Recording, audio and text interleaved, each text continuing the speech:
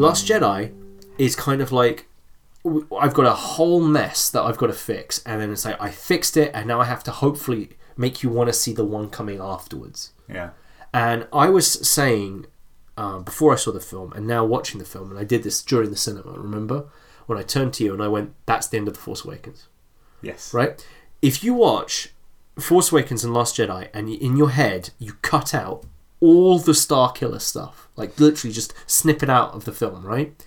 So the film opens on Jakku, they come off Jakku, Rey immediately finds Luke, and that's when the First Order strikes. And then the film is them running away from the First Order. That should have been The Force Awakens. Yeah. That would have worked.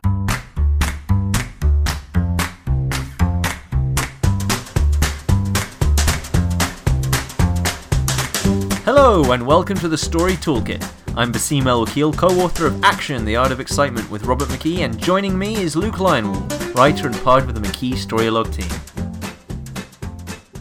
So today we're going to talk about the Last Jedi and Porgs. Mainly Porgs. Luke loved the Porgs. I love the Porgs. Who doesn't love Porgs? May the Porgs be with you. Always. Yes. Yeah, we saw The Last Jedi. The Porg thing was ridiculous. Yeah. It was aggressive. There was an aggressive amount of Porg in the film, right? Like it was surprising. Like they're having these incredibly tough battle scenes, and then the Porg will just jump on the dash of the Millennium Falcon. That and Chewie's like, I've had enough. That was the big climax, right? The big climax of the movie. Yeah, it was essentially a Porg and a Wookiee. Before we get into it properly, as always, if you have any thoughts or opinions, get in touch. We're on Twitter at The Story Toolkit, and you can email us and find all our episodes on thestorytoolkit.wordpress.com. Let's get into it because I'm excited. Yeah, we saw Last Jedi. Geez, I was very much against watching it until I had to pay for his ticket. He did. I didn't want to see it because I had no desire to watch The Empire Strikes Back for a second time. And I said, it was funny because literally before, because what happened was a guy on Twitter that we know, Mike, Red Fox Wright, Mike tweeted to me about The Force Awakens, and the way he talked about it really intrigued me because he said it wasn't an Empire clone. There were lots of things where you keep expecting something to happen and it doesn't happen that way and it goes a different way. And he made it sound really intriguing. There was a jaw-dropping revelation, etc. And I was like, that does sound interesting. And I showed that to Luke, I showed that to Jason as well. And it was like, oh, that is intriguing. So I was in the cafe going, I don't want to see The Last Jedi. I have no interest unless someone sells me on it. And then 2 hours later, Mike sold me on Last Jedi. I'm like, okay, I'll give this a go. Because also people are really avoiding spoilers. So this is worth going into. Neither of us know any of the discussion around Last Jedi as we record this. Yes. So it's going to be interesting because what we're going to talk about might name and sort of codify problems and successes with the film that people have been trying to talk about but haven't got, say, the vernacular to articulate it. Yeah. So maybe that'll make some sense of things for those of you who are more plugged into what's going on. Yeah, first thing I will do because we've literally just got back from the cinema. This is very very fresh. But first thing I'm going to do is dive into all the reviews because I'm going to because I want to know why people are hating on this because this has been slammed by half the community, right? It's got like a very low score for the audience on Rotten Tomatoes, but the critics have given it a very high score. And I don't know if it's done very well. I don't think it's done as well as Force Awakens. I'm not sure. Oh, you mean money box wise? office? Yeah, I'm not sure. But you really liked it. I really enjoyed it. I enjoyed it, but for me, and you know how often Bass is positive about movies. Hold on. That's not fair, right? and the thing is, for me, like I went in expecting it to be really bad. I went into The Force Awakens expecting it to be really bad, and I remembered very early on in The Force Awakens, I sat there and went, "This is great." Like when Kylo freezes the blaster, and Poe Dameron is just like, "Do I talk? Do you talk? Who talks first?" Like that. I'm like, "This is really great." And then Finn you meet Finn for the first time and he takes his Yeah. helmet off, and I'm like, we've never seen that before, and I got really into the film. And then you see Rey on Jakku looking up at the stars, wanting to leave, but she doesn't have an aunt and uncle, and I'm like, this is better than Star Wars. I'm loving this. And then whop, in comes the Star Killer and just destroyed the plot and began the Clone Wars. And so I was like, okay, I've been burned once, so I'm going into this expecting that at some point they're just going to mess it up. Okay. At what point did you... I know when my tipping point was. At what it was point, early on for you, right? It was really early for me. Yeah. Because I had a very... We're going to go spoiler, by the way. Yeah, big time spoiler. Because in case it isn't clear, we're going to pretend you've seen the film. Yeah, I mean, I had such low expectations after Force Awakens. So low. Yeah. I was always going to see it, though, because... Yeah, I really wasn't. I had to be up to date on the clones. Yeah. But yeah, what point did you tip into, okay, no, I trust what's going on here? Well, why don't you tell them when you did? End of the first sequence. Really? Yeah, the end of the first sequence. Oh yeah, that's right. Yeah, the first sequence. Yeah, I know. At the end of the first sequence, it's this very, very quick escape from their base, and so it's basically a lot of cool space battles. Oh wow! Really, really cool. And I was excited. The bombing, yeah. And there's the bit in the bombing run where Poe's like, I'd like to talk to General Hux, please. I've got an urgent communique. This is Hux, and I will destroy you and your entire fleet. I'm willing to wait on hold. Yep, sure. Just patch me through when you're ready. Can you not hear me? We will destroy you. Yeah, I can stay on hold for a little while longer. Can he hear me? Can he hear me? It's like, he can hear you. I think he's tooling with you. So. I've got a message about your mom. It's like, that's the end of that sequence where Rose's sister. I think her name was Towley. I don't think it is. No, I didn't catch her name, but her sister is a main character. Yes. Later on in the movie, Rose. Yeah. Yeah, where what she has to go through to open the bomb doors. It's amazing. It's fantastic. It's so good. It's this character that's in the movie for one scene, and you fall in love, and then are heartbroken when. Yeah. That actress and that sequence kind of sells the film from then on, because the whole point of that sequence is Poe has to learn that you can't just, go in, trigger happy, blowing places up, and think, well, so long as you blow up the enemy, it doesn't matter how many people you lose. Your big damn hero moments. Yeah. And it also has to set up the idea that Leia really doesn't want to lose anyone else. So you've got this idea. That whole storyline is built on you don't want anyone else to die anymore. Yeah. And that has to be sold somehow. And I remember the bit where they blow up a TIE fighter. They're about to do their bombing run. They blow up the TIE fighter, and the TIE fighter's wing spirals off and hits one, blowing that up, which causes two more to blow up. And so there's one left. I'm like, whoa, what's going to happen, right? And then, as you say, that moment, and it was great. Yeah. Yeah. That's when I thought, okay, we are in the hands of somebody who knows what they're doing. Yeah. I was not won over at that moment. No. So what was your moment? I haven't been. Okay. I still haven't been. As much as I enjoyed The Last Jedi, and I did, I don't trust. I can't trust the franchise just yet. We're not talking about the franchise. No, but that's what I mean. About the movie. I can't give myself over to it like the way you have, because I'm just like. Oh no! Don't get me wrong. I think whoever's it's J.J. Abrams. You're saying like, at what 9, point did you relax and go, okay, this film's going to be okay. This is going to be okay. Yeah. I didn't. You were on edge the whole way. The whole way through the film, I kept expecting them at some point to just do something that would make me go, I'm done. I was just waiting. It never happened. It never ever happened. I'm quite glad it never happened, but I genuinely was like, they're going to mess this up somehow. They're going to infuriate me, and I don't even know how. And there were moments where I loved some of these moments. Maybe I'll enjoy it more if I watch it a second time without worrying, right? But there are certain things like reach out, and Rey puts out a hand, and he just gets that bit of grass, Luke, and he starts touching hands. Like, can you feel it? Can you feel it? It's like, yeah, I can feel it. That's the Force. You're really strong in the Force. Smack. Oh, you meant reach out with my feelings. Yes. I was like, yeah, Luke, that's it. That's what we want. There's so many great things. And of course, like, there were certain bits, by the way. It was fun watching this with Luke. My favourite reaction Luke had, by the way, to this film was when Chewie won't eat the pork.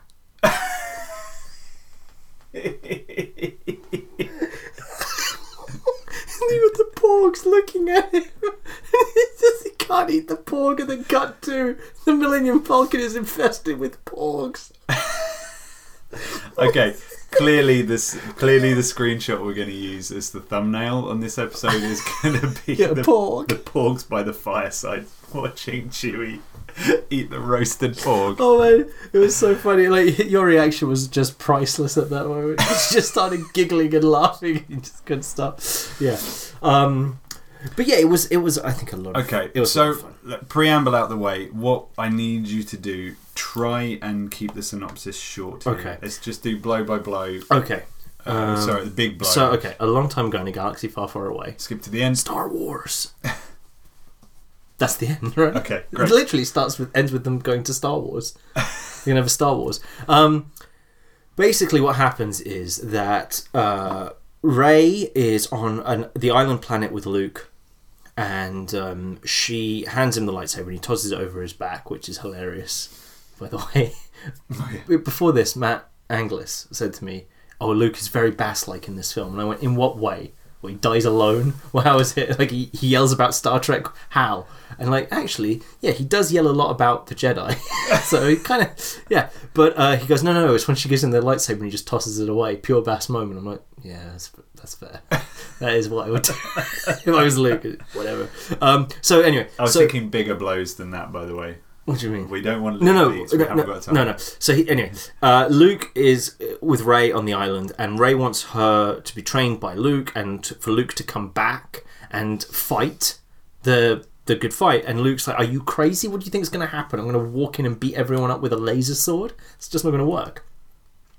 And he refuses, and they argue a lot, and then eventually Rey decides that he's not that great a teacher, that he failed Ben or whatever, I can't remember. She just decides eventually that she's had enough of the island, and she goes back. Oh, that's right. She realizes that she reckons she can turn Kylo Ren good, right?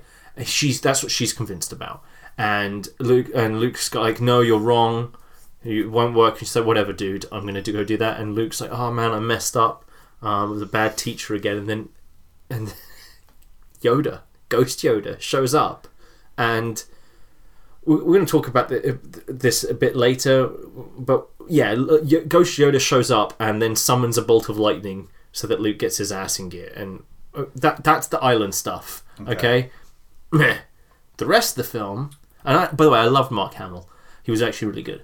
Yeah, I thought he was brilliant. But the island stuff is just boring. Now that's out the way, we can get to the meat and potatoes of what made this film so cool, which was really cool. Which was okay. So they've just escaped from the First Order in the first film, right? They brought the Starkiller base. First Order show up to the planet that they were on. They get in their ships. They fly off. But somehow the First Order is able to track them through hyperspace, and so they're running out of fuel, and they just have to keep a distance from out of range of the Star Destroyers for as long as possible. And they keep doing that, and they keep doing that, and they keep doing that. But it's not going to work. They have 18 hours at best, and then their fuel reserves are out. They can't jump to safety because they'll track them, and they just try to keep out of range. And one by one, the ships are going. And Poe, who has been chewed out and demoted because he led the bombing run that got most of their fleet destroyed, even though they took out a dreadnought. It was a penny wise, pound stupid approach, right? He sacrificed a lot of their fighters to win one battle rather than thinking about the big scheme. And so, as they're trying to escape the Star Destroyers, the Star Destroyers, they close in, they fire, they blow up all the officers. Leia dies, then comes back to life. But they keep out of range, and they manage to keep everyone there. So what's left is basically just a few hundred people left. That's all that's left of the Resistance. And Laura Dern's character, Holdo, she's now in charge. And Poe Dameron at first is like, oh, that's Holdo? I heard about her being this amazing tactician. And then very quickly he loses any sort of respect for her when she says, like, yeah, you're a cocky, trigger-happy, reckless, dangerous person. We don't need you around. Leia demoted you. That's it. You're done. So shut up and just sit down and wait for my orders. And Poe's really annoyed. He wants to be, in on the thing, in on everything. So Poe realizes that the way that they're tracking it, Poe, Finn, and Rose work out that and BB-8, they work out how the Star Destroyers are tracking them, and they go, okay, well, the way we have to do this, we have to sneak onto the Star Destroyer, because the lead Star Destroyer, Snoke's ship, is the only one that's doing the tracking.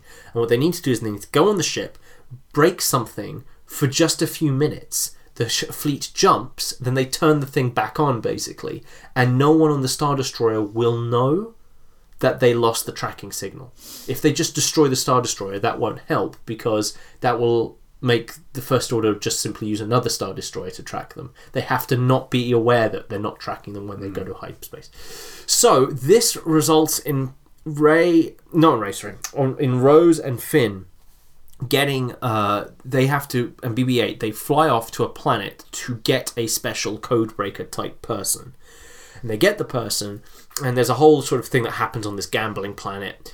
They get that person, who's played by Benicio del Toro. They bring him back.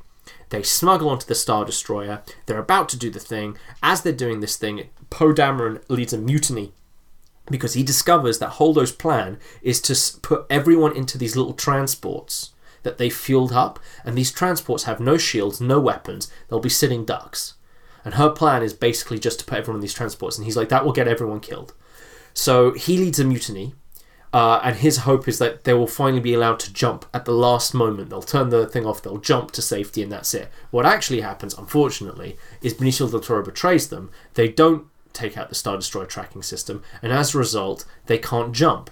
Holdo takes control back of the fleet, and then they point out they explain to him that the transports aren't being monitored. It's only the big ship. The transports aren't being monitored, so if they just sneak off, no one will notice. And then they can go and land on a planet nearby which has a old fortified rebel base on it. It's an old abandoned base, but it's fortified. They won't even know they're there. That's how they get there, right? Because if you remember, hey, this is a pretty cool thing. The rebels have hidden bases. That was the whole point, right? That's why it's like, where's the rebel base? It's on Tatooine. That's the whole fun of it, right? You don't know where they are. So they have a secret base somewhere. It's like, cool. Poe didn't know about it. Makes sense. So they're about to do it, but Benicio del Toro doesn't just betray them. He also tells the First Order about their plan, which in turn results in the First Order ignoring the transport and shooting the evacuation transports and blowing them up, which causes Holdo to do this amazing hyperspeed maneuver and just flies right through the ship. And as this is happening, Rey has come back to the ship to turn Kylo. Kylo and Rey have this whole thing of like, Kylo's like, I'm going to turn you, and Rey's like, I'm going to turn you, and then Snoke's there going, hello, hello, hello, I'm Snoke, and blah blah blah blah blah blah blah, and and it looks like Snoke is going to manage to find out where Luke is, and then Kylo betrays Snoke, kills Snoke, then Kylo and Rey fight all the sort of Imperial Guard people that are around there, and then Kylo's like, join me, and she's like, no, and he goes like, okay, and they kind of have a fight, no score draw. Rey escapes somehow on the Millennium Falcon. Kylo's like, let's get the rest of the rebels. They go to the rebel planet. They've got their AT-ATs, they've got their big miniature Death Star cannon that they're going to use to blow up the base and everything's going wrong, and Leia puts out a signal to everyone like, here's where we are, we need help, and no one's coming to help because hope is gone. And that's when Luke Skywalker shows up, and Luke Skywalker walks out, and Kylo's like, fire on Luke, and everyone shoots and they all just shoot at Luke, and it's like, I think you got him.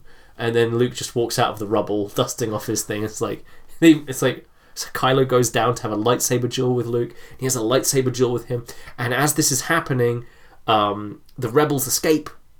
And they're going to tell the story of how Luke fought Kylo. And the legend will begin again, and the hope and all that stuff. Because it turns out Luke was never on the planet. He was force projecting himself from the island planet, and to distract him. And that, of course, took too much of a toll. And Luke disappears like Obi-Wan did.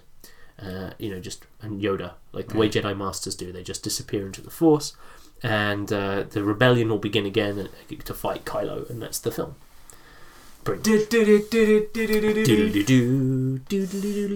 Okay, well, in order to talk about what the film does really, really well, we have to address Force Awakens. We do. So let's... Because ultimately we feel that The Last Jedi is a fantastic movie in spite of everything. Yeah, it's built on a really bad foundation. Yeah. It does very well for what it can do, but when you start to realise where this film has problems and hiccups and doesn't really work, you very quickly realise it's because of The Force Awakens that made these problems. Because you see, it sounds like I just want to rip on Force Awakens a lot and so on, but the reason is because if you take the pains to really understand what was going on in The Force Awakens and in this film, you start to realise certain issues. And one of the major issues, as I went through that synopsis, you could kind of tell that it's all over the place, the film. Right? It's just kind of over the place. It has two different endings. It has two completely separate storylines to do with Luke and Rey, and then the stuff. Remember, I'm talking about all that stuff to do with they're trying to escape. Poe's on the ship. They're trying to escape. Yeah. Poe sends them off to this, and then at some point, by the way, Rey's on there with Ren, and Snoke's there, and they have a fight, and it's just, do you see what I mean? Yeah. Like, you've got this whole three different elements going on. You've got Luke training Rey, you've got the Rey Snoke thing, and then you've got the Poe Rebel thing, and they're all kind of twisting around and sprawling, and the film is trying to kind of coalesce these threads together. But the problem is because this idea of the mystery box nonsense, this idea that you just throw mysteries at the audience to intrigue them, but really bamboozle them, and then you'll pay off whatever ones they're interested in later, creates an environment where Rian Johnson and whoever else was helping him write it and so on had to basically answer all these spinning plates that were left up, and not all of them are answers worth solving, or they're not films. Do you know what I mean? Yeah. So who's the character from The Force Awakens with the Maz Kanata? Thank you. Right, her appearance in Last Jedi for me epitomizes that what you're summing up here. She's just an offhand character that means nothing. Right? She's there for no reason other than to point them into the direction of plot. Where the bit of information she gives them could have come from any one of the rebels on the ship. Anyone. Or any other. Yeah, Poe could have known. Rose has already been to the planet. Why doesn't Rose already know that? But if you don't put her into this, then people will be going, well, where's the character? Where's Maz? Where's Maz? She seemed important. Yeah. And what was going on with it? And so there's all kinds of things. So the Force Awakens left open a huge number of mysteries that kind of needed solving. Should we list them? Yeah, we'll go through them. So we have, and this is not an exhaustive list. No, it's just things that bearing in mind, I haven't seen The Force Awakens since I saw it in the cinema. But this is what this is what we came up with. Who are Rey's parents? Yep. Who is Snoke? Yep. They had to fix Ren. It's a fix rather than a setup. What I mean, what I mean by they have to fix Ren as a setup is they completely demystified the character of Kylo Ren. And then they ended it with, we're going to finish your training. Yes. So they said, we're going to turn... And the whole thing was Kylo Ren wants to become Vader. So they ended it with it like, Kylo Ren has to become the big bad. Yeah. Okay, he has to become the monster of the next film. We have, why did C-3PO have a red hand? Yep. Which they made a point. They literally make a point about it. He goes like, "Oh, are you wondering about my red hand?" Yeah. He doesn't have a red hand in this film. Did you notice? I didn't notice until you pointed out. Didn't have one. And it's like, but that's how little when did it get changed about changed? the red hand. Yeah. If this is supposed to be coming straight off the other one, yeah. Do you know what I mean? It's like, anyway. He should have had a line in this movie saying, "Oh, you're wondering why my hand is no longer red." Like, no C-3PO. Yeah. Nobody cares. No. Do you know there was a point? There was a point when it cut to Snoke in the film, and Snoke's going, "I am Snoke," and blah, and I'm like, "No." I wanted Rey to go, "No one cares." No one cares about you. No one cares. Luke. Why did Luke run away? Yep. And how in the hell did Maz get Luke's lightsaber? Yep. And by the way, there's other little sort of mini mysteries. Like, Rey's parents obviously makes the sense of, well, that's why she's so strong in the Force. Yep. Right? So you could separate them. You say, why is Rey strong in the Force? Well, who are her parents? You presume they're the same answer. Yeah. Okay? These are the things that this film kind of had to pay off. And the payoffs they gave aren't bad ones. They're all good, I thought. Yeah. But they're not worth the setup. Okay? So if we go through them one by one, who's Rey's parents? Rey's parents are nobodies. They're nobodies. They're just drunkards. Which is I said to you on the way back, for me, is the only satisfying answer they could have given is nobody. In fact, I loved it because when Kylo goes, you already know who your parents are. Yeah. And she goes, and her tears are starting to go down her. Say, who were they? Say it. And she goes, they were nobody. And Rey wanted to be Harry Potter. She wanted to be Luke. Yeah. Right? She wanted to be a legend. That was the whole point of the character. I'm like, that's brilliant. That's such a great payoff for The Force Awakens. Yeah. That's not a payoff for this film. No. You can't make people wait 2 hours for that. 2 years, beg your pardon, for that. And we'll come back to and also to it's a huge problem because that answer is a brilliant answer, but it doesn't explain why she's so strong in the Force. No, it doesn't. Why she's so strong in the Force? Luke goes, and this was great because I do. No, Luke Skywalker. Oh, right, Luke. Skywalker Luke, Jedi Luke. There's a brilliant bit where he's teaching her, and he goes, "What's the Force?" And she says, "The Force is a power some people have." And I was like, everything you said is wrong. Okay, The Force isn't a power some people have. It's something everyone has. And some people are stronger in it or whatever, but everyone has it, and that's why anyone can have the Force. That's why Rey can have the Force, because anyone's supposed to be. It's not an elitist thing. And I'm like, that explains why she's Force sensitive. It explains why she's Force adept. It explains everything about her character. This is brilliant. But it doesn't explain why everyone looks at her like she's someone super special. The whole point is she's not someone who's super special. Yeah. So why is she super special? It doesn't actually solve the problem, but it solves it enough for me where I'm like, that's fine as an answer because that's a great answer. Yeah. That's a great answer to a mystery that should never have happened. Right? And really that's how we feel about the answers in The Last Jedi, right? Yeah, the problem is not the answer. The problem is that setup. Yeah. No one should be talking to Rey in the first film like she's the chosen one because she isn't. Right? That's the whole problem. If you take out all that nonsense, this is a great payoff. Right? I think so. So they had to solve that. Who is Snoke? That's never answered.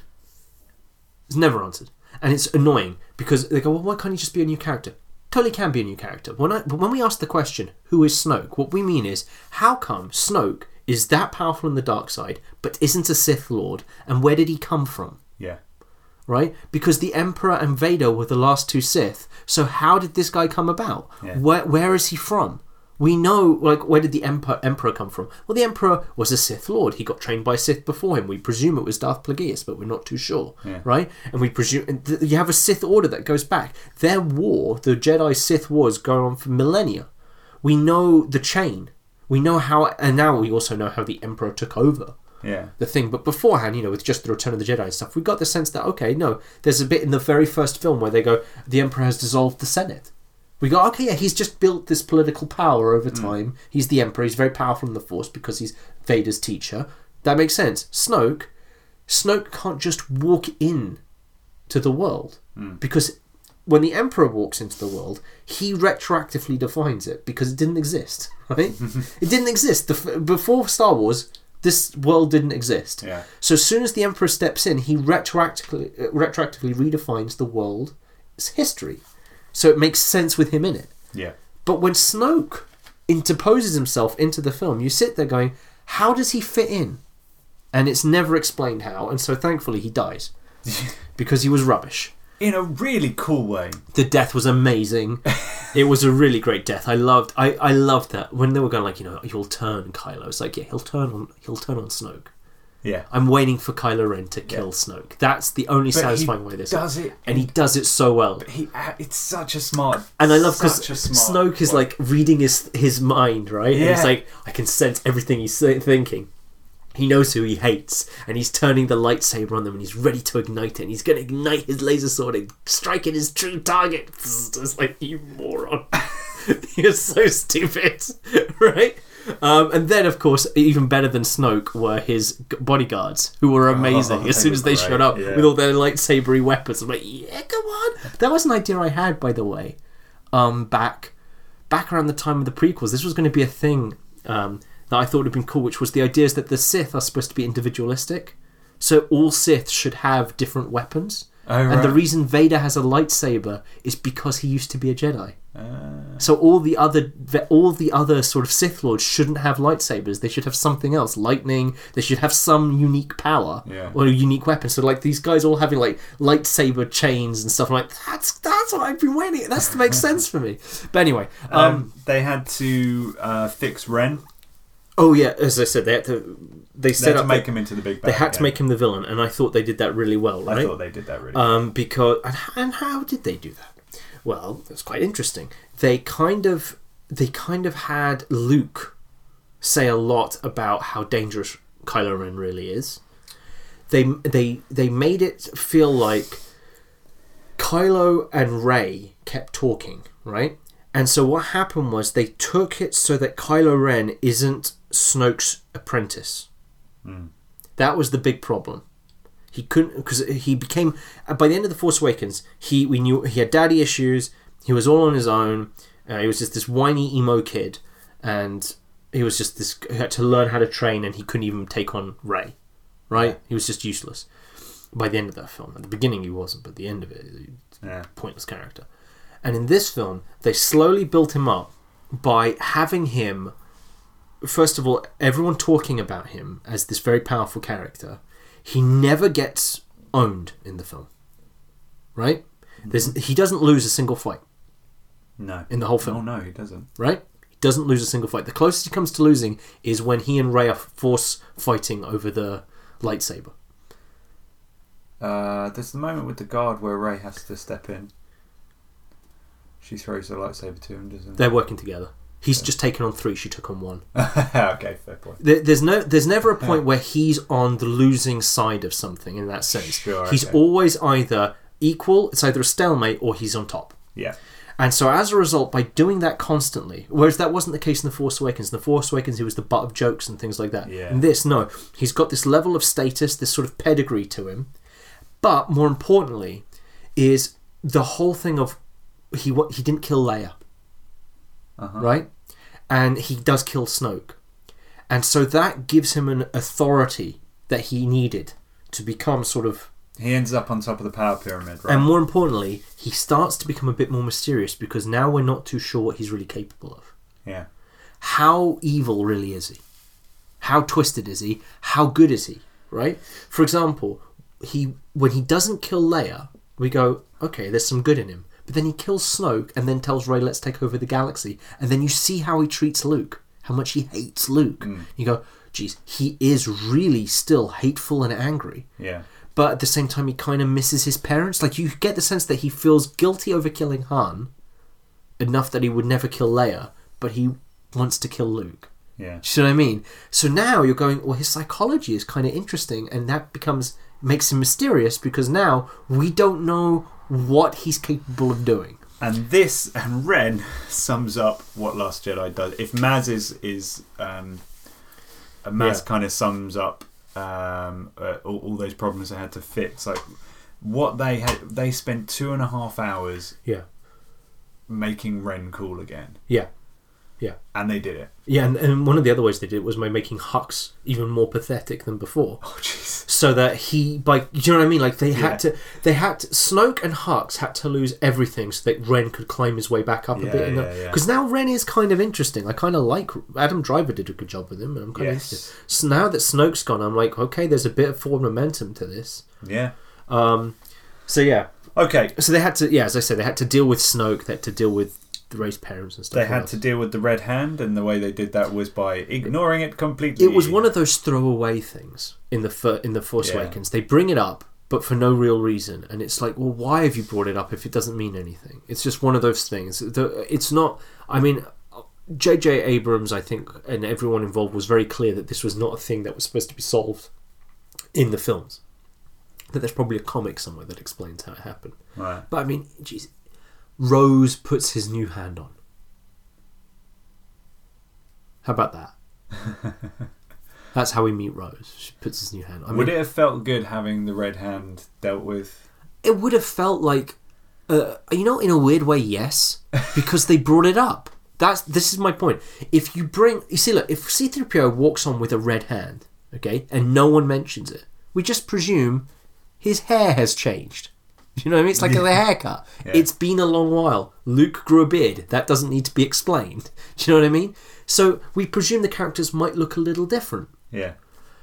But when you go, oh, I have a red hand. Do you want me to tell you the story? Like, okay, why did you bring this up? But the thing is, like, the whole of Force Awakens was this constant bringing up of things that had no payoff in the film. And it was all left for Rian Johnson to pay off, and he did. He paid them all off as best as he could. Apart from the Red Hand. It's a red herring, you could say. 1 star. Red herring. 1 star movie. No, I'm skipping past it. Okay. It's not your Next best one. work. No, it's not. Red Handed. No. Oh, dear. I should have left it where it was. Yeah. Luke running away. So why did Luke run away? And very quickly in The Force Awakens, this was a problem. When it says Luke Skywalker has vanished at the beginning of The Force Awakens, you're immediately going, well, why? Why did that happen? And very quickly you understand why. Because Ben Solo betrayed him and burned down his temple, killed his order and all that stuff, and that's why he feels really bad. And he ran away because he's scared. And you go, well, that doesn't really fit Luke's character, because Luke wouldn't do that, right? And so in Last Jedi, he's going like, I ran away. I say, why did you run away? Like, I think we kind of worked it out. You know, it's like, no, you don't understand why I ran away. There was a reason. I came here to die. The Jedi should die with me. And okay, why did you run away? What was really going on? It's like, well, Ben went evil. We knew that already. What we didn't know was that Luke was going to kill him. So there's a bit where Kylo Ren goes, Luke went to kill me, and that's why I fought back. And then it turns out that's not true either. Luke thought about killing him, and then chose not to. And then Kylo Ren woke up and saw him in his tent and went, OMG, and overreacted and tried to kill Luke. And it's like, essentially, if Luke's got... Like, do you know what I mean? It's like, Luke didn't try to kill him. Now, if Luke actually really had tried to kill him, then that would make some sense. But then even that's out of character. But then Luke makes the point, it was for a fleeting instinct, I thought about killing him, and it was the wrong thing to do, and all that. So I'm like, you know what? That's in character. That makes sense. But why did he run and hide? Out of shame? Like, seriously? That's it? That is not a great... He's been... How long away has he been gone? I can't remember. I don't know, 10, 15 years? It just feels like... It feels like Luke vanished is a really cool hook, and they didn't have a particularly great answer for it. The answer that they do have is okay. Yeah. In The Force Awakens. It's not okay 2 years later, an hour and a half into the next film. Because all through that film, seriously, every time they cut to the island, apart from the jokes, the porg, the feather, not the feather, the blade of grass, apart from the jokes and the fact that Mark Hamill being Luke Skywalker is just a joy to watch, right? I mean, it would cut to that thing and I'm just like, why am I watching a Muppets Christmas Carol? Like, seriously, those weird fish people are from Muppets Christmas Carol. He's like Scrooge. Like, there was a point in that film just like, what am I watching? What is this? So every time they cut away from that, or they cut to Snoke, I'm just like, I can't keep up with this because it's so boring. The adrenaline in this film is just being cut out because you're having to solve something that should have been solved the last film. There's no reason for it to be here. But they did it well. Yeah. You know, Luke is great. I really enjoyed him in the film. The answer, inevitably, that Luke, in a moment of weakness, thought about killing Kylo Ren, and that was enough to make Kylo Ren go crazy. And Kylo Ren's like, the big problem was that he thought the future had been made. I liked all that, even though it feels out of character for me, because the whole point of Luke that made Luke so special was Luke was the one person who thought he could turn a Sith Lord good. Yeah. So the fact that he fell from doing that doesn't work. I feel like anyway. We're gonna get so we keep clanging up against this, but the problem is like there's this break in the franchise between Return of the Jedi and The Last Jedi, right? Which is just The Force Awakens doesn't fit. And when you try to connect The Last Jedi to the other three films, it just doesn't... We're going to get to that. It was the next thing other than the question of... okay, let's do the lightsaber and then we'll where get to does that. Luke's lightsaber... Okay, where's Luke's light... How did they get Luke's lightsaber is not explained. It was supposed to be a big mystery, right? Was it supposed to be a big mystery, or was it a plot hole? It was a big mystery. It was a plot hole that they explained away by saying, don't worry, we've got the answers in the next one. And they didn't have the answers, so now it's just a plot hole. It's just a cheap trick. Because that lightsaber, there's no earthly way anyone could have got that lightsaber. And when they get it and Rey goes to touch it, she has all this enormous Force vision quest of the future and the past of Luke, the Jedi Temple burning, everything. Yeah. Okay? And so our minds immediately go, okay. And remember, there's also the thing of the lightsaber chose you. Oh, God, yeah. Remember all that stuff? And they just ignored it all because it doesn't... You see, that's the thing. The Force Awakens, the more you think about it, doesn't fit. They had to kind of just go, we're going to take some of the stuff that film tried to make sense with and try and pay off the biggest things that we can that will satisfy you enough and then move on, because a lot of that stuff just doesn't work. Yeah. So that's why you remember when Luke throws the lightsaber behind him? Right? Okay. Yeah. That's kind of like a signal. It doesn't matter where the lightsaber came from. Yeah. As soon as they do that, everyone just goes, the lightsaber doesn't matter. Yeah. The end of The Force Awakens, her handing the lightsaber to him, and it's like, dun, dun, dun, dun. That whole thing of him just staring at the lightsaber, like, what's going on? He's like, yeah, he tosses it away. I'm like, that was funny, it was great, and that was a smart way to move past that. But when you stop and you think about it, it's like, that's a bit offensive. That what J.J. Abrams did in setting up a mystery that he literally had no answer for. Yeah.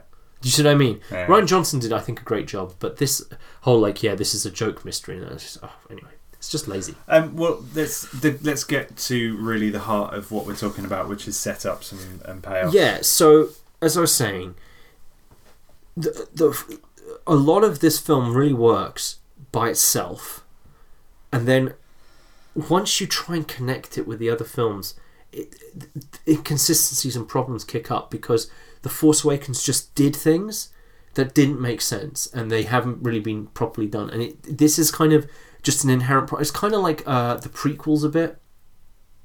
The prequels don't really fit like the other three, the original trilogy. They don't really fit in correctly. You know, no one goes, yeah, man, Darth Vader makes a lot more sense now that we know he hates sand. Right? It's just all this stuff in the prequels that just like, meh, they don't fit. And the one that does work, of course, is Rogue One. Mm-hmm. Rogue One didn't try and reinvent the wheel, didn't contradict anything that came before it or after it. It even has Bail Organa in it from the prequels. I mean, it just... By the way, we have now seen 2 great Star Wars movies in a row. Yeah, that's true. Rogue One was... I loved Rogue One. Rogue One, for me, was just like, this is what you want from a Star Wars film that isn't from the original trilogy. Yeah. Which is, it just comes in and feels exactly like Star Wars. It fits the world. Everything about it makes sense, and off we go, right? Yeah. And it does new things with it that we didn't see coming, and it twists this, and great. Last Jedi is kind of like, I've got a whole mess that I've got to fix, and then it's like, I fixed it, and now I have to hopefully make you want to see the one coming afterwards. Yeah. And I was saying... before I saw the film, and now watching the film, and I did this during the cinema, remember? When I turned to you and I went, that's the end of The Force Awakens. Yes. Right? If you watch Force Awakens and Last Jedi, and in your head, you cut out all the Starkiller stuff, like literally just snip it out of the film, right? So the film opens on Jakku, they come off Jakku, Rey immediately finds Luke, and that's when the First Order strikes, and then the film is them running away from the First Order. That should have been The Force Awakens. Yeah. That would have worked. And that allows you to then take out all the stuff that they had to try and fix. Now, who's Rey's parents? It's not a big question. It's a question you're interested in, but when you go, she's nobody, your mind rushes back the previous 2 hours and go, of course she's nobody. Yeah. Right? So when Snoke is going like, I want Luke Skywalker. It's like, whoa, he really wants Luke Skywalker, doesn't he? And Kylo's like that, and like Kylo kills Snoke. It's like, you don't have time to go, but who's Snoke? Yeah. Because it doesn't matter, he's dead. Moving on, right? Yeah. And you don't focus on the unimportant questions. You focus on the important ones, which is how are they going to get out of this and so on. Kylo Ren goes from being a scary guy at the beginning of the film to becoming the new Emperor. Yeah. Right? If you take out the Starkiller stuff and all that stuff, he goes from Darth Vader to Emperor in one film. Yeah. But better than the Emperor because he's an Emperor who can wield a lightsaber. Yeah. Right? He just becomes this amazing character. And then all these other characters, I mean, obviously there's certain things like, you know, you can't probably have the Poe Dameron stuff, which, to be honest, now that I think about it, is a deal killer. So, I'm wrong. Because Poe Dameron is amazing. I want a Poe Dameron BB-8 franchise. Oh, boy. It's just, they were the best. It was so good. BB-8, sorry, by the way, BB-8 we've not mentioned. We haven't mentioned BB-8. How good BB-8 is probably the best thing in the movie. She's amazing. I've decided BB-8's a she, and I will not be corrected on this. BB-8, I love her. And there's a bit in the film where BB-8 is trying to be secret infiltrating the Star Destroyer in a box, and she just clashes into things. And it's just this amazing stuff. It's just great stuff. But then there's the evil BB-8, who can tell something's wrong. And I'm waiting there for the great BB-8 bake-off type thing, like the BB-8 elf. That's what I want. I want those two evil ones to fight. BB-8, come on. For a second, you did. I did hear it right. You said the BB-8 bake-off. Yeah, that's what I was referring to. The BB-8 off, BB-8 versus BB-8. Oh, okay. Right, that's what you want. BB-8, and they fight. And then when BB-8 shows up in the ATST, piloting the ATST and blowing up everyone like that, and everyone's like, "Oh, hey, BB-8!" And Finn's just like, "What?" Yeah, this is amazing, right? I wanted the evil BB-8 to control another ATST and duel off, right? There's anyone who's done role-playing knows what's happened, right? The person playing BB-8 who has taken a significant amount of disadvantages in order to have a character that's that good at everything. Yeah, okay, you're good at everything, but you're a droid. So there's certain things you can't do as a droid. They go, can I pilot the ATST? No, but I'm a mech droid, so I can program it, right? So I guess, roll the dice. Oh, I critted it. Right, you can pilot an ATST then. And like that's a bell that can't be unrung. Now BB-8 can pilot AT-ATs. It's finished. You know, she can just go. She's amazing. BB-8's better than Poe. It's the best character in the franchise. R2-D2 is old school. He's junk. I do not care about R2. R2 was cool. BB-8 literally is the Last Jedi. That's who the Last Jedi really is. BB-8. Okay, so the point was... BB-8's amazing. Yeah, but the point before that was... I don't know. Because BB-8.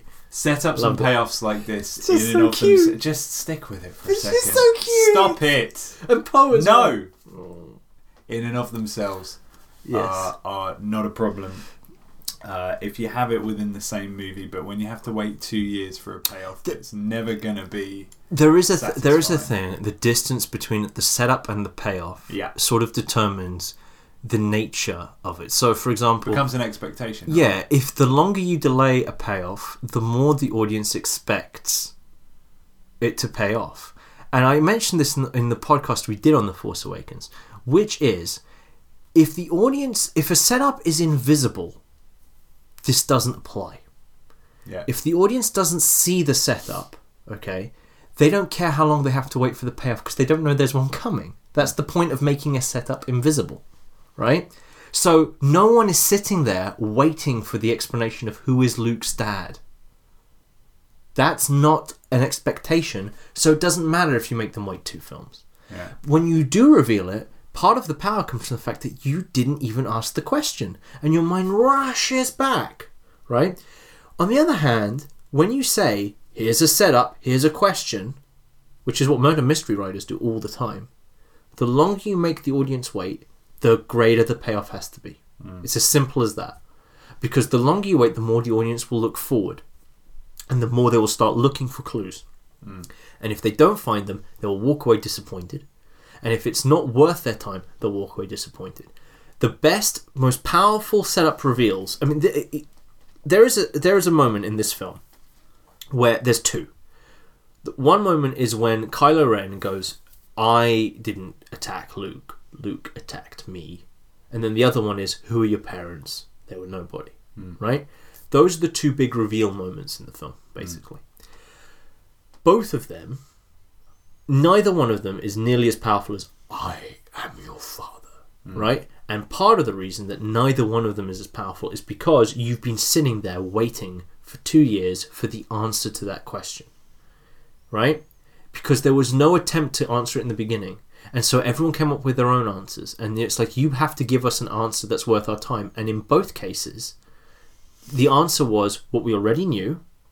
And the other answer was, there is no answer. Right? She's not Mace Windu's kid. She's not Obi-Wan's kid. She's no one's kid. Literally a nobody. There's no answer to this question. Right? And while they are good, they are not 2 years franchise building answers. They just aren't. But within one movie... Within one movie, that would have been brilliant. Yeah. Been totally fine. It would have been a great revelation for both those characters, and it would have been just enough. But, because it would have paid off what you'd seen in the film.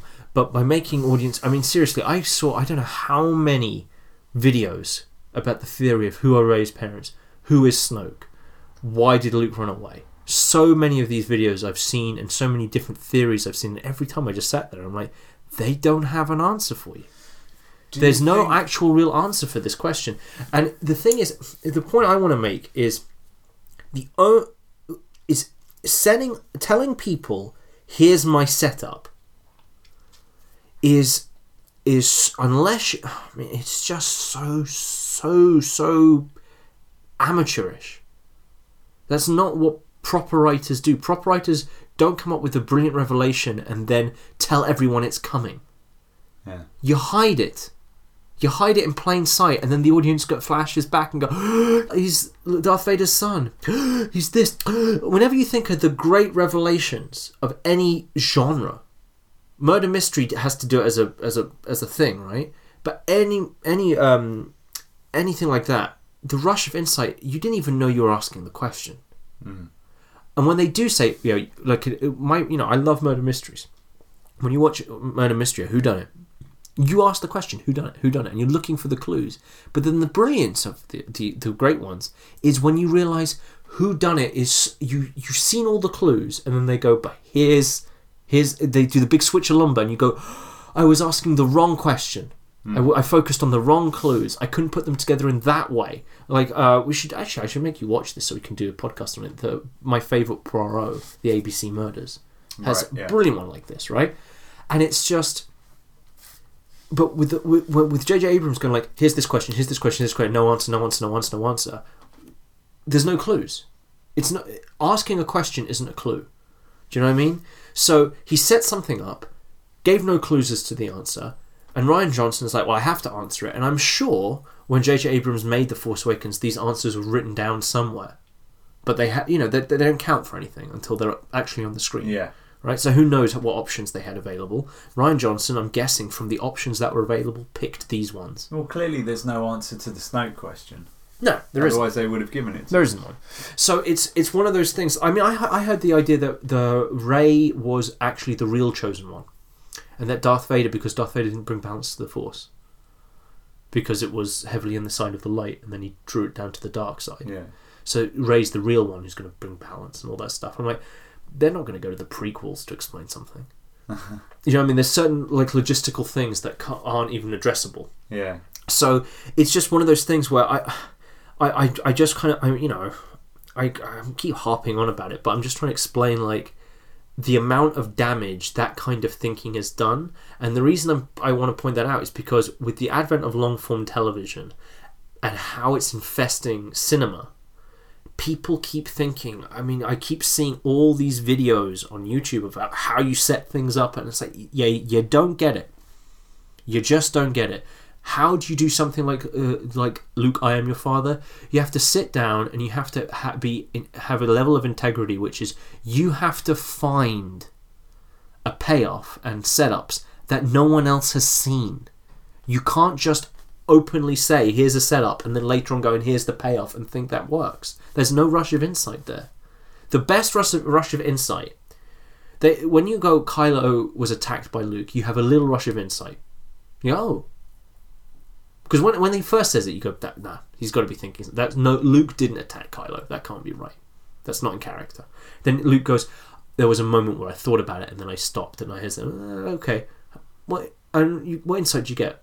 You go, what? Hold on a minute. Luke is really overdoing the guilt. You know? He's really overdoing the guilt. Like, he feels bad because he didn't kill someone. Do you know what I mean? Yeah. He didn't even try. Right? He's kind of overdoing the guilt. When Rey goes, my parents were nobody, you get huge insight into her character. And that I thought was great. Yeah. And I thought that worked really well. And it works well in The Last Jedi. But it's just one of those things where it's just like, I'm kind of enjoying it because in my head, The Force Awakens, I kind of want to get rid of The Force Awakens from my head. Like, I don't want it to be in my mind, and I can't. Every time I keep rushing. It's like, I remember watching Kingdom of the Crystal Skull, and you're watching a sequence in it, and like, this is really cool, and then something stupid would happen.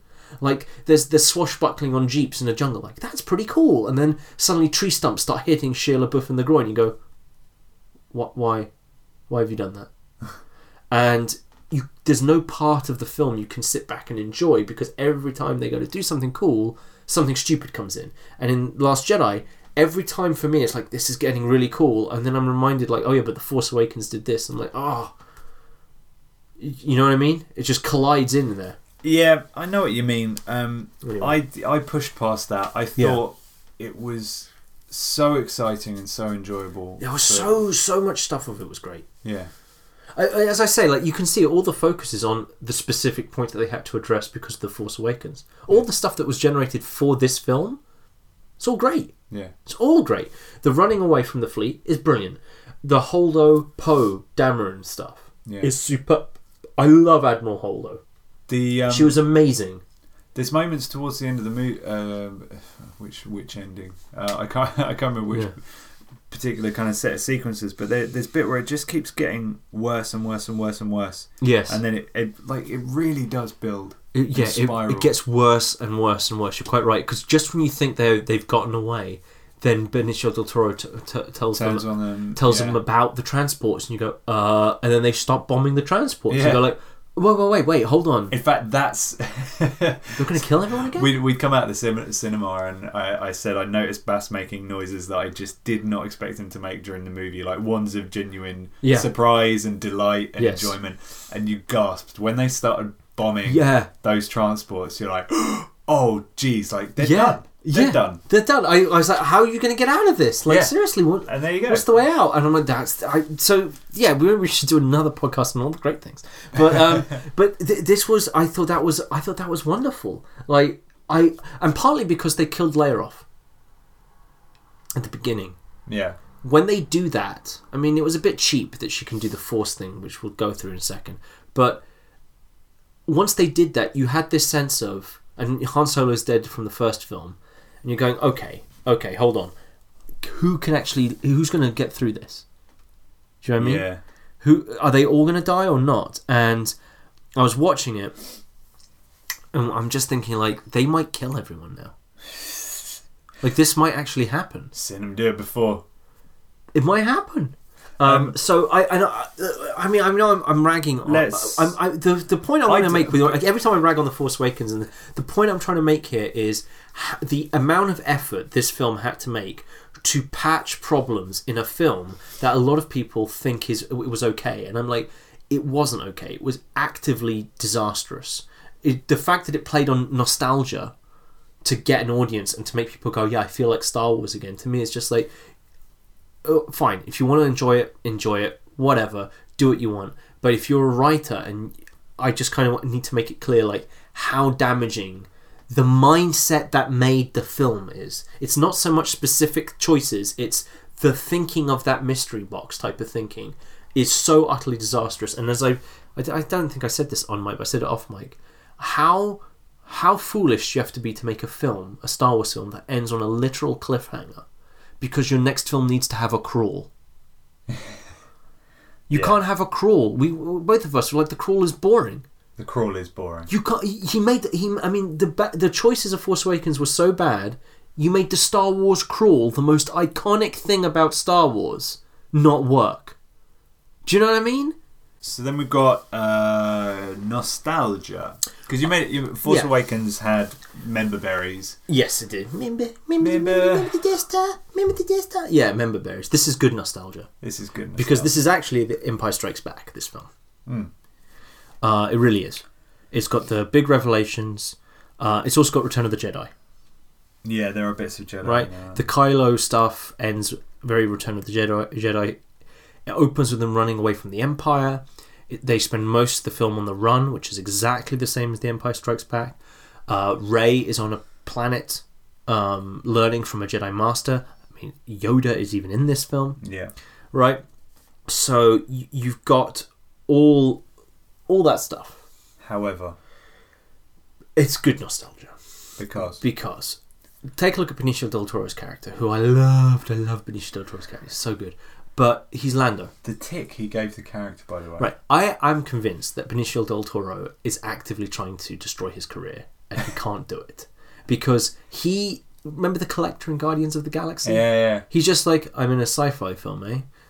Okay, I'm gonna be weird about it. Okay.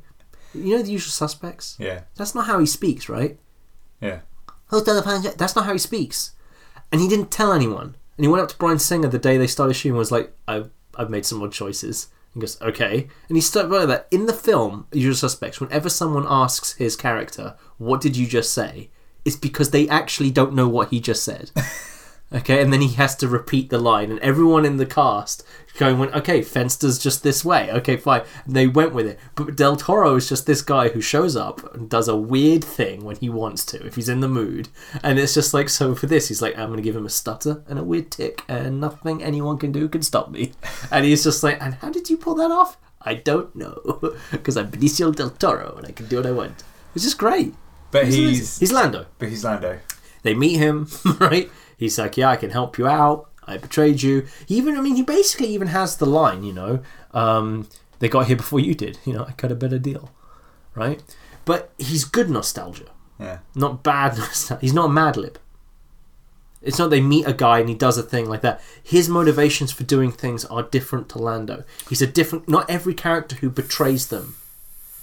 I just want to address Phasma quickly. Is it Phasma? Oh, Captain Phasma's amazing. Right, Captain Phasma is more amazing than she was in the first one, but Yes. she could have been better in this one. How could she have been better? I will tell you exactly how Go she on. could have been better. Because when we did the Force Awakens podcast, I said, here's how they could have made her better. Yeah. It's her that fights Yeah. Finn. They clearly heard you, by the way. They Right. clearly heard you. So she fights Finn in this one, Yeah. and is badass. And Yes. Yeah, it's brilliant. But here's how you make her better. Benicio del Toro cuts the deal with them. Phasma shoots him. Done. Yeah, traitor. Yeah. It's like, you're a traitor too. Everyone's a traitor, pal. Yeah. I hate traitors. I'm all for it. Yeah. I hope she lived. I love the idea that every film she falls into a pit of fire and comes back in the next one. Like, somehow she's still alive. Because, how did the planet she was on got blown up last film? Oh, God. Wait. Oh, yeah. Remember? She was on the base when it went. Yeah. How did she survive? No one cares. Because everyone went, Phasma got a bad rap. Right? Because you put her on toys, you put her on everything, she looked amazing, she's Gwendolyn Christie, we all love her, she's amazing. Why is a random stormtrooper with a mace more exciting than her? Right. She did nothing the whole film. So they went, okay, we'll bring her back because everyone wants her back. Like, okay, fine, bring her back. She comes back. She does the scene. She basically has the exact same scene The Force Awakens did, but this time it's done properly. And well, hey, thanks, she gave us what she wanted. Now she's dead again. It's like, okay, she might come back. But she was great. And so good. The thing is, what Abrams did with Force Awakens was it was this Mad Lib of we're just going to do Star Wars again. we're going to do A New Hope all over again, beat by beat, Star Killer, all this stuff. But in this one, that's not the case. In this one, they've changed things around. First of all, Yoda and Luke both don't want to train their apprentices, right? But the motivations behind it are very, very different. Luke is this very important, legendary person who needs to be trained, and Yoda's like, he's too old. I'm going to try it, and he's trying to break him down and make him this thing. Luke, on the other hand, is like, there's no point to any of this. I'm the terrible teacher. You see what I mean? There's a big difference between the two of them. So, like, Luke doesn't want to train her because he thinks he's a bad teacher. Yoda thought she was a bad student. Right? That's different. It's similar but different. And as I was saying, the analogy is it's variations on a theme in music. Yeah. Right? It's the same theme, but you play it in a minor key or a major key. You slightly change. I'm running out of terminology. But you change it in some way so that it's different, but it's the same, right? That's what they did with this. That's great. I thought that was fine. This is an Empire clone. It's essentially the same film. Totally fine with it because they did it the right way. You want to do that. It evokes a sense without copying. And also, Rian Johnson plays on constantly. Throughout the film, plays on the fact that you are expecting Empire. Yeah. To the point where Bass and I actually had our heads in our hands. Oh yeah, a couple of times. But there was one when it cuts to Rey for the first time on Craggy Island. It is Craggy Island. And she looks into the water, and there's an X-wing in there. And so your mind rushes forward to the scene where she lifts it out of the water, and you're like, and she doesn't, and she never does. And in fact, what's even better about that is, at the end when Luke shows up on the pseudo Hoth planet, and he steps out in front of it, you think, how did he get there? Well, he got there in the X-wing. Yeah. Right. But of course he didn't. He just force projected himself there. But you think he got there in an X-wing, which is really cool. And when Poe goes, "How did he get in here?" And you go, "Wait, that is a point. They did make." a point. I thought that as soon as he arrived. I was like, "How did he get in there?" And then that's a great answer. He never did. Yeah. Right. It's like, okay, that works fine. They answered that really well. So in fact, we should talk about that in a minute. We'll go the force projection thing because that's a really good example of setup payoff. Okay. But that element of just nostalgia, he would reference something and then twist it in a different way, and as a result, it evokes certain themes. It evokes themes, right?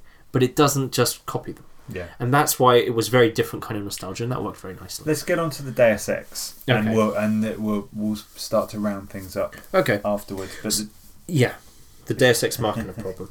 There's a problem with the film, which is the Force seems to be able to do almost anything now, and people can just do things with the Force that was really hard to do beforehand. And the problem is this: when the Emperor shows up in Return of the Jedi and can summon lightning from his hands, okay, that is not the same thing as Rey being able to lift all the blocks and free everyone, or Luke to force project himself into a battle and distract everyone. Because the lightning isn't a mechanism of using the Force to get out of the film, to end the film, right? Yeah. To get out of a situation. It's just a power. It's a power someone has that it's not very, it's not set up that he has lightning power or anything like that, but it fits the character, it fits fine, but it gets them in more danger. But when you decide to use magic powers to get someone out of danger, that's when you bridge into Deus Ex Machina territory. Okay? So, there's a couple of problems. One problem is, for example, Rey being able to lift all those rocks. Okay? When she lifts all the rocks like that, it's a problem because they've gone out of this situation because Rey can suddenly do incredible feats of force power, which we've been told beforehand you have to train to do. And in The Force Awakens, out of the blue, she could suddenly develop the ability to do lightsabers and stuff, right? And that's how they got out of the situation. Do you see what I'm saying? If she, when she has like certain abilities, like she turned out she was just really good at making the ship run. That wasn't a problem because it's not them getting out of the film so much. I mean, it was a bit cheap, but it wasn't the climax of the film. Okay, it's still early on in the film. Deus Ex Machina, the definition of it is good. It's an ending that erodes meaning. It's a turning point that has no meaning. And it's the meaning that's key, though. It erodes it, right? Yeah. So, with fantasy, when you have characters that have magical or supernatural or technological powers, you have a problem, which is you have to be able to say they can't do everything, because otherwise, whenever a problem comes along, you can go, hey, I set it up that they have force powers, so in come the force powers and it saves everyone. It's like, this is cheap and meaningless because you can do whatever you want, right? Jurassic Park is a really good example because there's an editor a story editor that I really respect, but his opinion on Jurassic Park is that it's not a Deus Ex Machina because the dinosaurs are set up, the T-Rex is set up. That doesn't work but it doesn't work because it's still a Deus Ex Machina. It frees the characters. Yeah, because Deus Ex Machina doesn't mean it's not set up. No, because they always set up Deus Ex Machina. Even in ancient Greece, the gods would come down and they were set up. People have said by Apollo. Yeah. He's going to light up your ass, and then he comes out with that set up. That's not how that works.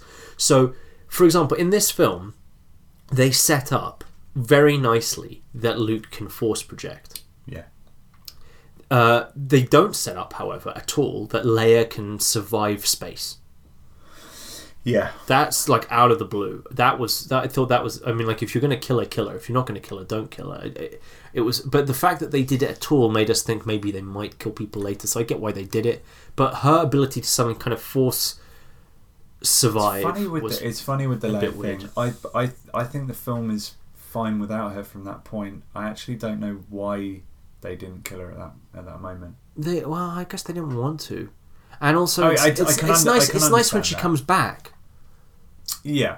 It's a weird. Anyway, I mean, it's a weird one, but. The thing with Luke, when Kylo Ren strikes at Luke and then you realise Luke isn't there, that he's like a ghost or something, I thought like the first volley of fire killed him, and that was the ghosts he was fighting with after that. Like he'd done the Obi-Wan thing. No, because the ghosts are blue, aren't they? They are. I thought that's a bit cheap, but I might go with it. When he was like, oh, what's going on? Then it cuts to Luke on the island and he's force projecting. I'm like...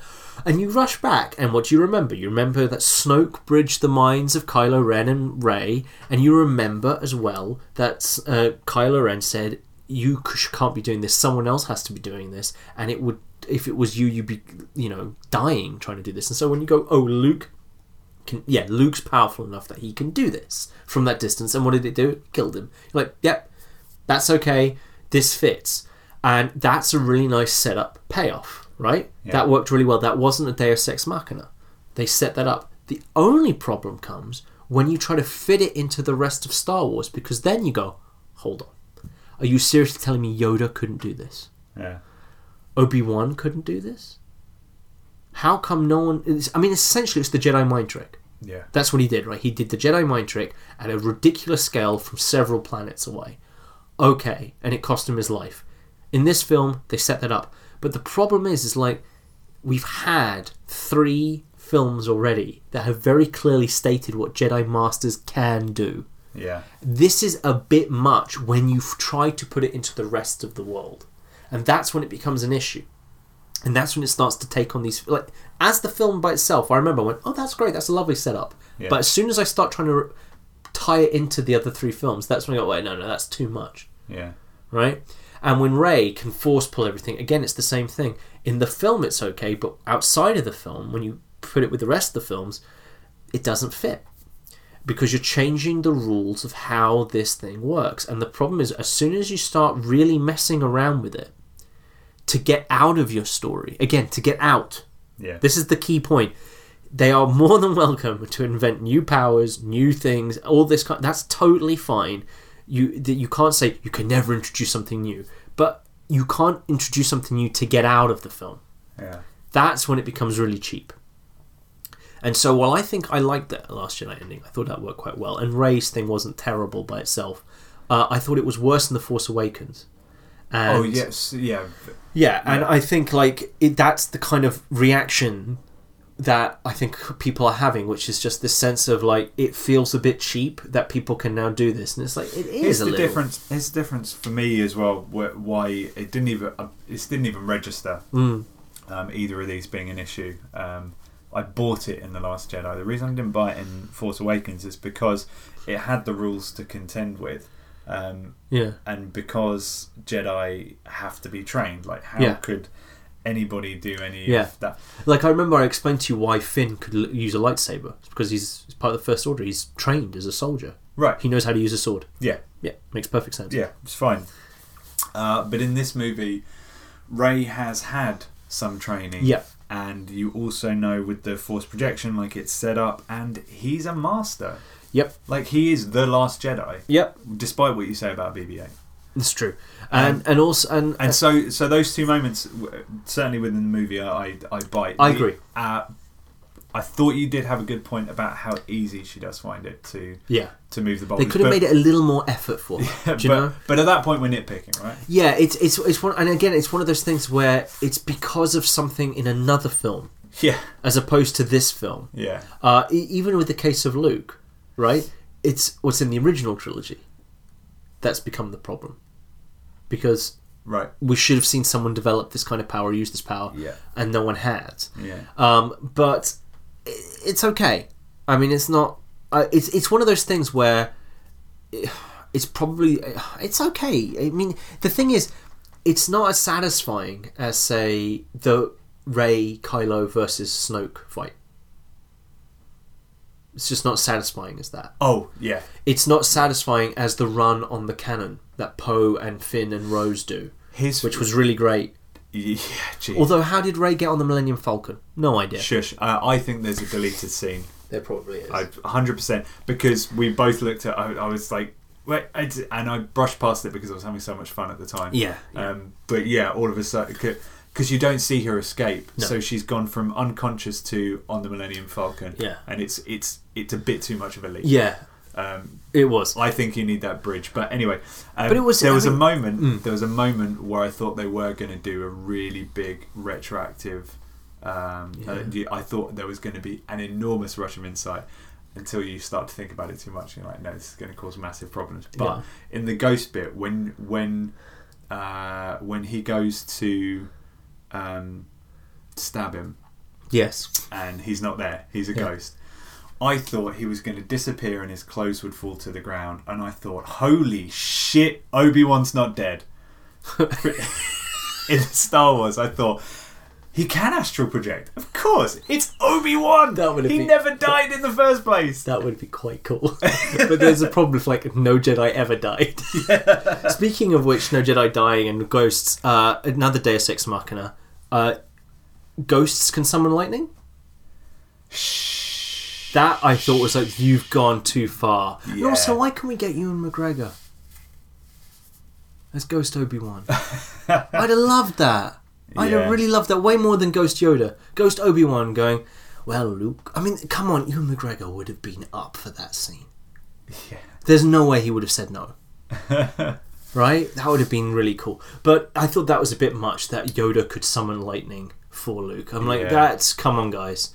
But anyway, but these are little nitpicky things. Otherwise, why don't all the Ghost Jedi fight? And don't pull at the thread back. Don't pull at that thread. Yeah, or even take your member berry. But the thing is, like, okay, it's not fair to like it wasn't perfect for this, because actually it was a huge amount of fun. The film, particularly as I say, the main thrust of the film, which was the also it was the whole point of this podcast isn't here's problems with The Last Jedi. Said at the top end of it. Yeah. The Last Jedi is fantastic fun. And here's the thing. I haven't seen Force Awakens since the cinema, same as you. Yeah. I will watch Last Jedi again. Oh, I will will enjoy it. I would again. Totally do. Yeah. Oh, yeah, I would totally watch it again. And that's the massive difference. Actually, there's the thing I wanted to ask you about, because we were going to talk about this, which was Kylo Ren being the big bad now. Yeah, and you're okay with that. I'm okay with it. Yeah, and I'm kind of not about that turning point. Yeah, because after he fights Snoke, kills Snoke, they kill the things. Kylo Ren turns to Rey and he says, "Together we can end this destructive conflict." And he copies the lines from Empire. He does the Vader thing, and she goes, "Don't go down this road." Here's why I buy it. Go on. Because I think he's hit the negation of the negation. Which is? He's convinced himself that he's doing good. Yeah. That's why I buy it. Because because when I thought like that, when he was saying, no, we can actually do it. We can restore order. Like, there'll be peace. I'm like, oh, geez, no. You've actually got into the psychology of an evil character here. You get a sense that he's more earnest than Vader. Yeah. Right. Vader, you never kind of, he goes, you get, it was kind of a party line, but with Kylo, you're like, no, he's genuinely thinking he's the good guy now. Yes, exactly. Because he's killed the bad guy, Snoke, so he's the good guy, right? And Luke's the bad guy, Snoke's the bad guy, I'm the good guy. The past is all bad. The Jedi are bad. The Sith are bad. Everyone's bad. The Rebels are bad. The Empire's bad. Out. We start all over again. The two of us. And if you're with me, I can't be all bad, right? Because you're the good guy. And you kind of go, yeah. You're right. When I felt that, when he hit the turning point, it didn't feel out of character, because I suddenly thought, well, that's almost like that motivation has been there. No, you're right. I felt it was regressive, because when he said, "and the destructive conflict," I was like, he's literally said, let's do away with the entire past and start all over again. Right, okay. And I'm like, that he's just regressing back to Vader.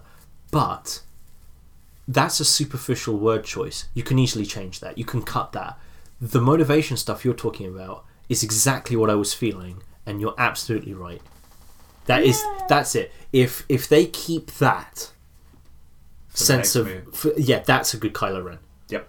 If they keep I'm going to copy Vader again, that's the bad Kylo Ren. Yeah. Right? And if you think about it, that was the problem with him in The Force Awakens. When he wasn't copying Vader, amazing. When he was copying Vader, boring as hell. Here's Rian Johnson flexing his muscles and saying, screw it, I'm going to make a better movie than The Force Awakens. First time you see Luke, throws a lightsaber over his shoulder. First time you see Kylo Ren, smashes his helmet into tiny little pieces. Although I like the helmet, but yeah, he does smash I liked the helmet, but I was glad. Yeah. I don't miss the helmet. I don't miss it either. There was no reason to keep... That was another mystery. Yeah. Who's Kylo Ren? He's Ben Solo. They mention it like within 20 minutes. That's a bit of a letdown based on all the marketing campaign. It's like, why have you even changed his name? It's not even a secret. Right. Why did you do that? Why? Mystery. I forget it. Anyway, but yeah, you're quite right. It is. There's this whole sense of... There is this sort of invigoration of this film, which is just like, we're casting aside everything from... There's a part of me that thinks... For episode 9, and there's a part of me that thinks, like, if episode 7 had that Force projection ending, you wouldn't have... Do you know what I mean? You wouldn't have felt like it was such a huge violation. Yeah. Because one of the things about Luke is supposed to be a super powerful Jedi Master. Yeah. Everyone's always presumed he's going to become more powerful than Vader, more powerful than the Emperor. So the fact that he can do something like that doesn't seem problematic until you also factor in, well, he hasn't been training for 20 years, right? Do you see what I mean? He shut himself off from the Force. Exactly. It's like, well, now he can do this? Do you see what I mean? It's like he's suddenly powerful enough to do stuff when the plot needs him to. That's when it feels a bit cheap. Yeah. But it's not. It's there's little things within the context of the franchise. It is within the context of The Last Jedi. It's fine. Exactly, I agree, and I think The Last Jedi did a really good job. Just in general, I want to watch it again. Yeah, there's so many wonderful characters in it. I seriously, Poe Dameron is amazing. He's better than Han. Finn was amazing. Rian Johnson did but he did such a good job with Poe. Had the big damn hero pilot thing at the beginning, and then virtually the whole of the rest of the movie, Poe doesn't really go anywhere. He blows his ship up. Poe? He does. He blows his ship up. Yeah, Kylo Ren blows the ship up straight away. Like, Poe can't even do his thing now. Yeah. And also, I loved his Poe has this big damn hero moment. You have this whole fantastic thing, and then straight away they go, yeah, and you were wrong. Yeah. Time for you to grow up and become a real leader. So that works brilliantly. Finn was excellent. Poe's story is excellent. His arc is fantastic. And Finn was great. Finn was really great. I loved Rose. I loved their relationship. By the way, their little relationship was so good. Rose and her sister, with the little medallions they have, was that an intentional callback to the characters they had in Rogue One? I'm the Force is with me. What do you mean? Do they have a little pendant? The little pendant, the little like teardrop pendants they had. Yeah. It just I can't. Did those two guys have it in the Rogue One? Oh no, they didn't. But it was that.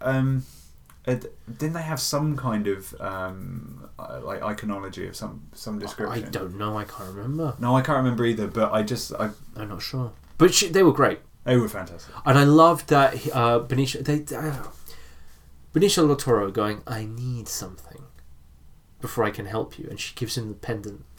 Yeah. And we think, okay, that's the bribe, but then he uses it to break in, and he goes and he gives it back to her. Yeah. And you go, that's brilliant. And then of course he betrays them, and you go, that's brilliant. And he was such a wonderfully interesting character. Here's why I thought it was a callback, by the way, because the scene where Rosa's sister is kicking at the stairs to try and get the button to fall into her hand force is a reversal of Luke dangling in the ice layer at the beginning of Empire Strikes Back.